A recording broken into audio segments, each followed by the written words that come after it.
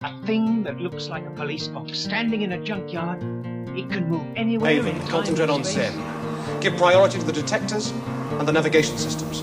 There is a corridor, and the corridor is time. It surrounds all things. On display, I eventually had to go down to the cellar. That's the display department. With a torch. The lights are probably gone. So had the stairs. Yours is number 6. I am not a number. I am a person.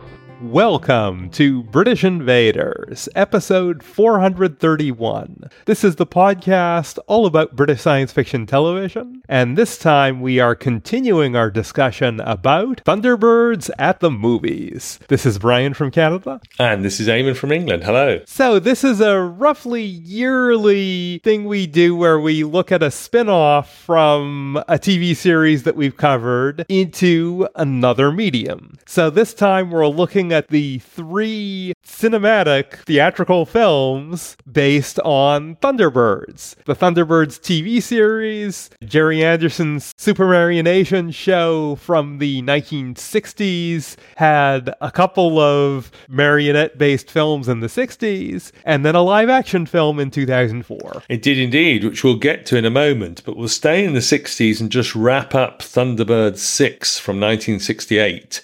In fact, released in July 1968. We know this followed a sort of 6-month gap between the completion of the film and its release date, which some people suggest may have been due to United Artists rather losing faith in the Thunderbirds projects, particularly as they hadn't managed to secure a US network deal for the second series of Thunderbirds, and of course it had stopped broadcasting on British TV as well. Yeah, they ended up truncating the second series and doing a shorter second series for Thunderbirds on TV. Oh, that's right, yes. And of course, the Andersons still threw themselves wholeheartedly into this premiere, once again arranging a big premiere event, this time at the Leicester Square Odeon in London, where a lot of big movies debut. Yeah, absolutely. And I know, I've looked into this because I know that they were also managed to roll this out in a sort of rather special double or even triple bill with Thunderbirds 6, where cinemas would show Thunderbirds 6 in the afternoon, and then in the evening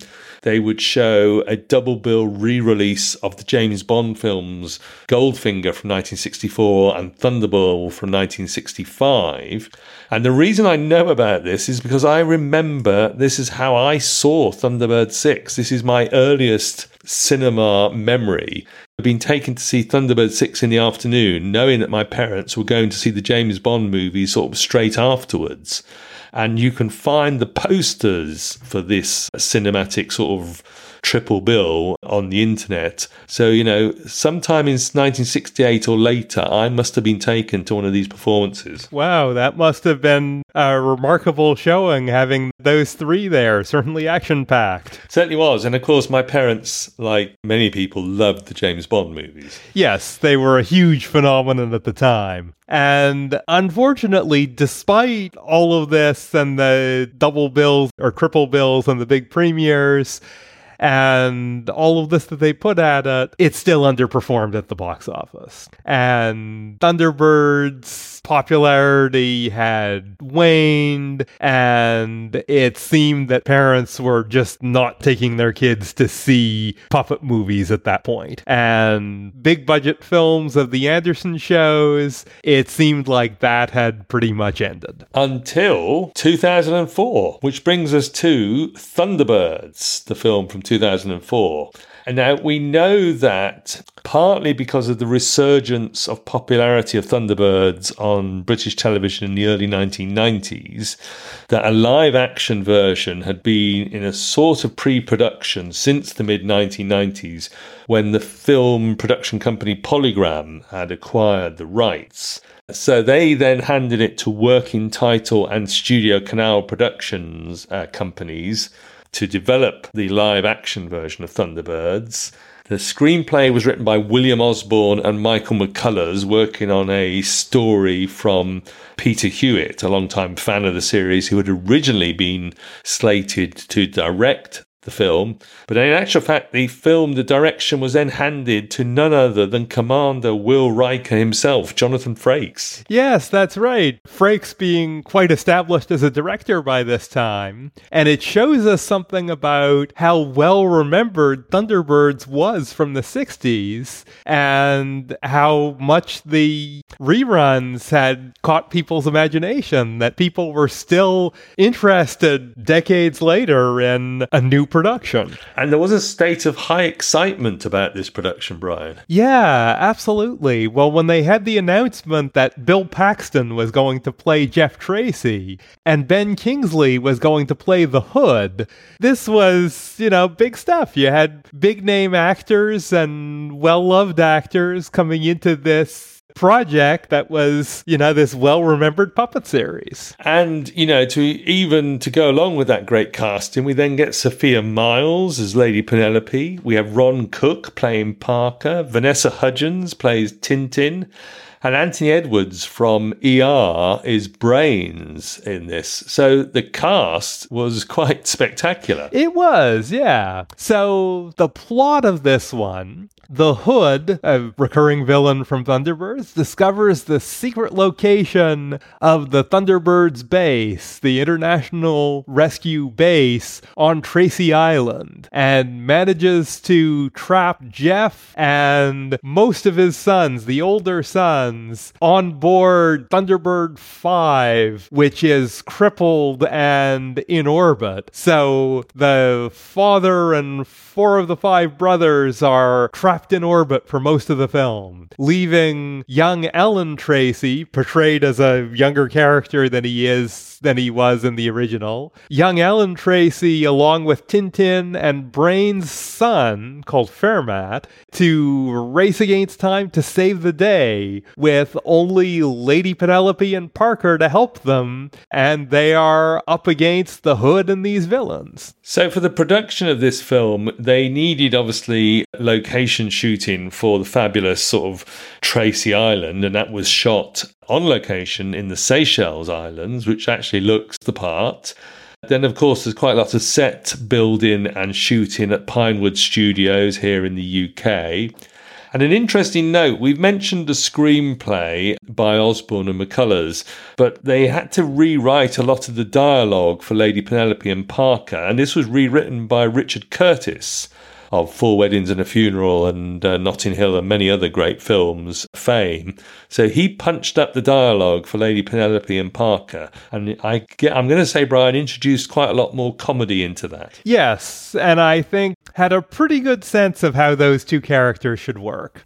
And Ford of Europe built a customized Fab 1 car for Penelope and Parker to be used in the film. One that looked very good, I would say. Yeah, it looks fantastic. And the music was composed by Hans Zimmer and Ramin Djawadi of Game of Thrones fame. So impressive bringing in these composers on it. And they had the band Busted releasing a tie-in single called Thunderbirds Are Go. So production-wise, they've got everything going for this production, Brian. They put a lot into it. Yes, they've got a big director. They've got Richard Curtis punching up the script. They've got this fantastic cast, wonderful locations, wonderful sets, and so on.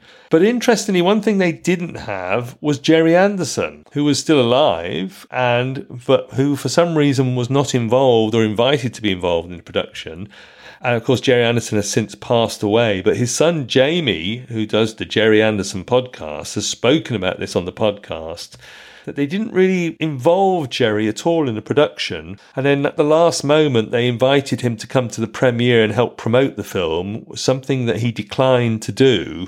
And I think when he saw the film later on, he felt that he was right to do that. Yes, Anderson was still working at this point. Jerry Anderson's new Captain Scarlet computer animated series, it debuted after this. So this was still, near the end of it, but still during Jerry Anderson's career. And of course, it's a Thunderbirds movie. It debuts in July 2004. And guess what? Didn't do very well at the box office. This time we know the box office takings an estimated $28 million worldwide against an estimated $57 million budget for the production. And clearly something is wrong with those figures, Brian. Yes, indeed. And the reaction by the fans, well, we'll say it was less than positive. Yeah, we will get to that in a moment. Yes, the fans were not impressed, and for some pretty good reasons. But I think it's time to get to some of our own thoughts on this. So we'll try to go through these one by one fairly quickly. Thunderbirds or go? What did you like, Eamon? Well, we know that Derek Meddings and his team had to make everything bigger and better and more sort of less imperfections for the big screen. And I think, as ever, their work on the vehicles, the machinery, the special effects, is all great stuff and looks really good in its sort of like film format. So the actual sort of like look of it and the way the design and the way all this special effects work is done, that's all fantastic, I think, Brian. Yes, I would agree. They had to take a 1960s television marionette show and change it into a theatrical film, and still with marionettes. And at that time, the gulf between what you needed to do for a television production and a film production was enormous. And they bridged that gap and made it work as a film very well. I was impressed with how well they made it work. What about the Mars stuff? When Zero X lands on Mars and they have an alien encounter, what about that? Did you enjoy that stuff? I thought that was pretty good, but it didn't feel like Thunderbirds. It felt like it was something else. Yes, feels like the start of another film, or it should be in another Anderson film. Yes. And of course, it has similarities to the plot or the opening of Captain Scarlet and the Mysterons. The writing for this first film, Jerry and Sylvia Anderson writing it to take it to the big screen. I thought it was okay, but getting more definitely, more clearly into the negatives, I think what we see a lot of is that Thunderbirds does not work that well for an extended runtime. Back when we covered the television series, I said that going from a 25-minute runtime to a 50-minute runtime was a mistake, and I think that's true. But going to this extended runtime, that's really a stretch for Thunderbirds. And in this one, it felt like it was about 3 or 4 different movies squeezed together. And I think it would have worked better if they had actually made it as an anthology, with the dream sequence with Alan Tracy as a sort of comedy introduction episode, and then Zero X the movie with Thunderbirds showing up for security as, the main feature, and then the second feature being the rescue they do at the end. Making it as like an anthology of 3 separate things, I think could have made a much better film for this. Yes. Now, I wanted the rescue from International Rescue, and I wanted to get to the rescue much sooner. Yeah. Like a lot of the Thunderbirds episodes, they do take a lot of time moving things around, getting people and craft into various positions for things to go wrong. There's a sort of like a lot of setup before we get to the Thunderbirds are go moment. And that was one of my problems with this film, and the next one, in fact, that it takes so long to actually get to the exciting stuff. I thought they should have opened with a big international rescue to sort of establish what these craft are and what they can do. So that was one of my problems. It does take a long time building up to the final sequences. Yes, a lot of this is sort of Zero X the movie. Yeah. With a strange musical interlude from Cliff Richard and the Shadows, which depends what you feel about 1960s nightclub acts. It's there. It's in the middle. It's the actual Cliff Richards and the actual Shadows doing the voice work. Yes, very strange for sure. So shall we move on to Thunderbird 6? Let's go to 1968 and say Thunderbird 6. What did you like about this one, Brian? Okay, I enjoyed... This is my favorite of the 3 films. I enjoyed the storyline and the writing of this. The visuals, all of that was there. We know they can do those, and they proved they could do it on the big screen with Thunderbirds or Go. But I think this one was tied together as a story much better. It's got the live action shooting of the Tiger Moth, and of course, Joan Hughes standing in for Lady Penelope piloting the Tiger Moth. They went quite hard on some of the live action stuff and showing more of real people than just the sort of hands that we know from the TV series, Brian. Yes, this is some of the best supermarionation visuals you'll see. You know, some of the best visuals in a supermarionation production that you'll see. And the idea that she flew that under a motorway bridge on the M40 before it was open to the public, and that she did it twice, and that both times felt it was unsafe to actually put the wheels on the ground, but still managed to get underneath the bridge and clear it completely, is astonishing to me, Brian. Yes, remarkable footage, and there is some nice documentary coverage of it on the DVD extras of the Filmed in Supermarionation documentary. Oh, right, yes. Fabulous stuff. Want to go and look at again. Absolutely. So yeah, I felt that they saw some of the issues with the previous one and were able to build on it and improve both the visuals and the writing. I'll mention a couple of points. One is an infamous shot towards the start of the film where a group of executives or politicians are laughing at Brains about his suggestion to build a futuristic airship. And this features puppet heads where the mouth opens much more than we used to and shows quite a lot of teeth. A shot that is either funny or, to a certain extent, rather creepy and scary, depending on how you look at it, Brian. Yeah, that one was a little odd. And there's also the ongoing plot line about Jeff Tracy asking for a new Thunderbirds 6, but not saying what it should do or anything about it, and just telling Brains to come up with a new Thunderbird, and Brains being constantly frustrated by this. That, I thought, was done for some comedy, but I thought that was just strange. It is a bit strange, yeah. Poor old Brains is played for laughs again in this one.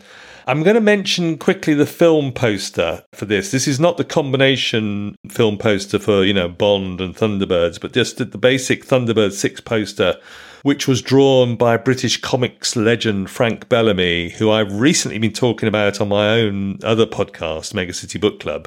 And I just love Frank Bellamy's work, so it was great to see the poster by him. It's cropped down and used, I think, in the Bond combination posters that you can find on the internet as well. But that's a highlight for me as well. Oh, interesting. Cool. Adding to the negative side on this, although it's better, I think it still has the problem that a movie length is just too long for a Thunderbirds production. And as you say, it takes a long time to get to the rescues. There's some good stuff in their rescues and the footage on the plane and with them hanging onto the plane. There's some good stuff there, but they have to construct a slightly awkward story in order to make this work as a full-length movie. And we'll say that Lady Penelope Parker and Alan Tracy are passengers on the airship, and there's quite a lot of sort of different rooms and running around on the airship and various bad guys up there who are going to try and sabotage the maiden flight and that sort of stuff. Again, I found it took too long to get to what I wanted, which is the rescue. Yeah, I like that stuff, but yeah, you were waiting for there to finally be a rescue there. Yeah, it's interesting. I mean, it holds this dear part in my memory because it's the first film I can remember seeing at the cinema. And I know, that I saw Thunderbirds 6 with my brothers and that my parents, I remember them seeing Thunderball particularly. I think that's the one they went to. But yeah, so it holds a dear part, important part in my memory. But I do look at it now and see, oh yeah, it does go on a bit. Yes. So I think it's time for us to talk about Thunderbirds from 2004. Oh, blimey. Okay.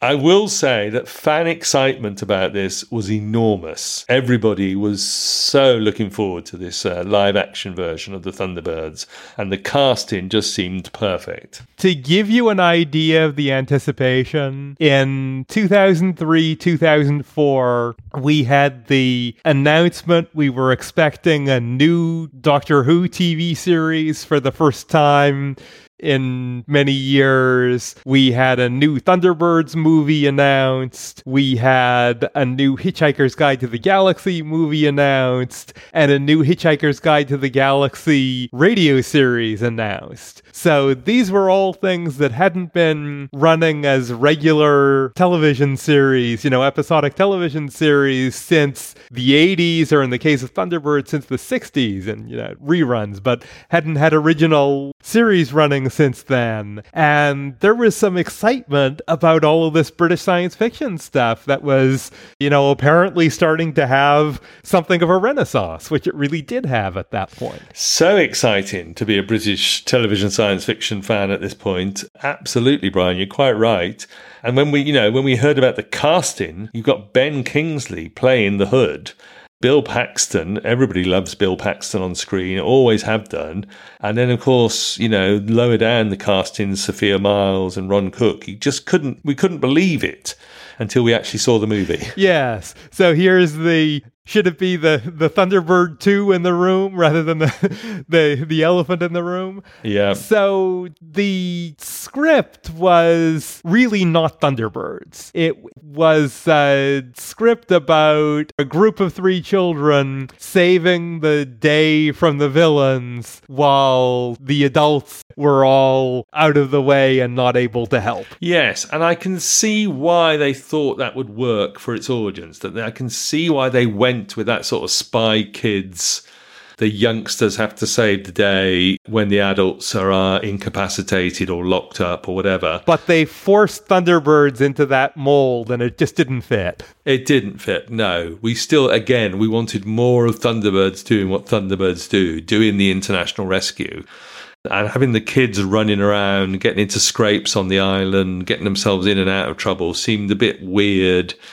The kids themselves, they're okay, but they're not the most charismatic screen presences. And yeah, it was all a bit strange. Were there any good parts about it that you liked, Brian? There were. They did have a rescue at the beginning of the film, which is exactly what you were looking for in the previous ones. They did do that. Yeah. And that rescue was not bad. And I think the look of the vehicles and that sort of thing, I think it was done pretty well. I think Jonathan Frakes did a nice job with the direction, given the script they were doing. So yeah, they made what they had work in some ways, but it sidelined almost all of what Thunderbirds is, which made it really not work so well. Trying to blend those two ideas just didn't work. I will say that I will agree with that, Brian, and I will say that the bit that really worked for me, the initial rescue I thought was great, and I was quite excited. But the bit that worked after that for me was Lady Penelope and Parker. Sophia Myles, particularly, and Ron Cook as Parker seem to be having a great deal of fun in the roles. And obviously we know Richard Curtis punched up the script for those two characters. He seems to get it nearer to Thunderbirds for me. Those two characters seeming to be just more interesting and more exciting on screen whenever they're there. So I loved all the Penelope and Parker stuff. They both seem to be having tremendous fun taking on those characters, and I think they got those characters. Yeah, just great. I could have watched a movie about Lady Penelope and Parker with those two, or a TV series with them. That would have been great. And the interesting thing, when they're looking for this, the children saving the day while the adults can't, that exists in the Jerry Anderson supermarionation canon. That's Joe 90. Joe 90, yeah. And if they had made a Thunderbirds and Joe 90 crossover movie instead, with Joe 90 and a couple of other kids saving the day, that could have worked. That could have had something to it. Well, maybe you have International Rescue doing multiple rescues throughout the film, and then coming in to help save the day at the end or something like that.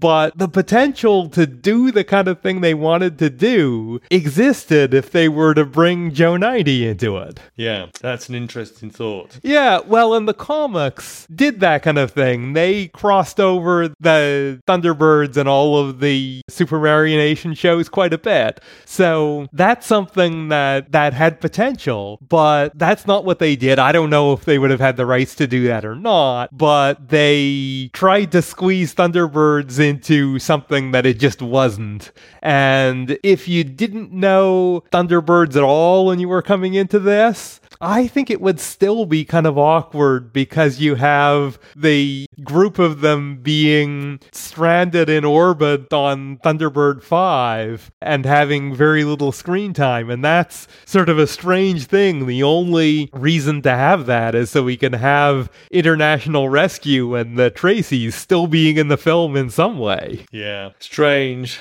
I will mention the gag that some of our listeners will want us to just note, which is the TV series of Thunderbirds was famous for when they needed a close-up of a hand, they would actually have an actual human hand operating the button or the piece of machinery or whatever it was. And for this live-action Thunderbirds, they do reverse that joke at one point with the character. I think it's Fermat's hand is seen on a control, and they used a puppet hand. Yes, that is a joke that's come up in a couple of things. But yes, that was good that they made some puppet reference in there. Okay, so that's 2004 Thunderbirds. We've rattled through our own views on these three movies. We've got a question, Brian, which is, why doesn't Thunderbirds work on the big screen? Because each of these films has flopped, basically, at the box office. Yeah, so I think it's runtime. Right. I think Thunderbirds does not work well in an extended runtime. And the best one they did in terms of working, I think, was Thunderbird 6. And that had to be sort of something, with Thunderbird's characters, but it had to be something else for much of the runtime. So I think that's the big issue. I think Thunderbirds works best in about the 25-minute runtime, as we had in those anniversary episodes that were done from the record albums they added, Marionette animation in 2015. I think it works best being shorter, and as a full-length theatrical thing, I think it's just too much time to work well for Thunderbirds. Yes, one of the surprising things from the rewatch of the TV series was the length of the episodes, which we know was Lou Grade's idea. And it did take a while sometimes for the disaster to happen and international rescue to get to the rescue. And then you extend that to 90 minutes or more for a movie, and it does seem to sort of drag out a bit. So that's an interesting point. I felt that for the first two movies, Jerry and Sylvia Anderson should have got somebody to help them with the script and maybe get more action in early on. And then for the 2004 version, I wish they'd got Richard Curtis to do the whole thing, actually. He might have got nearer the mark. Yes, they probably should have had more of Jerry and Sylvia Anderson's involvement. I'm sure if either of them, they weren't particularly working together at that point. They had been divorced for some time. But if Jerry Anderson had been a producer on that, I think it would have looked very different. Yeah, maybe so. Maybe it would have got nearer to the original series, but with the added bonus of the great cast and the wonderful, or at least with the effects that CGI could do in 2004. So would you want to see a new attempt at Thunderbirds on the big screen? And what would you want it to look like? I think the answer is, based on these three relative box office failures, I'm going to say no. I'm going to say Thunderbirds doesn't work on the big screen. We've had cartoon versions of Thunderbirds go on British television since, of course, which has been much more successful in attracting its young audience. So taking it to the big screen, I'm trying to think of a Jerry Anderson property that would work better on a big screen. Maybe it would be something like UFO rather than Thunderbirds or Captain Scarlet. What about yourself, Brian? Do you think it should be tried again? I would think if it's Thunderbirds, it probably should be a crossover with Thunderbirds and one of the others. If it's any of the Jerry Anderson things, the live action ones like UFO, that could work.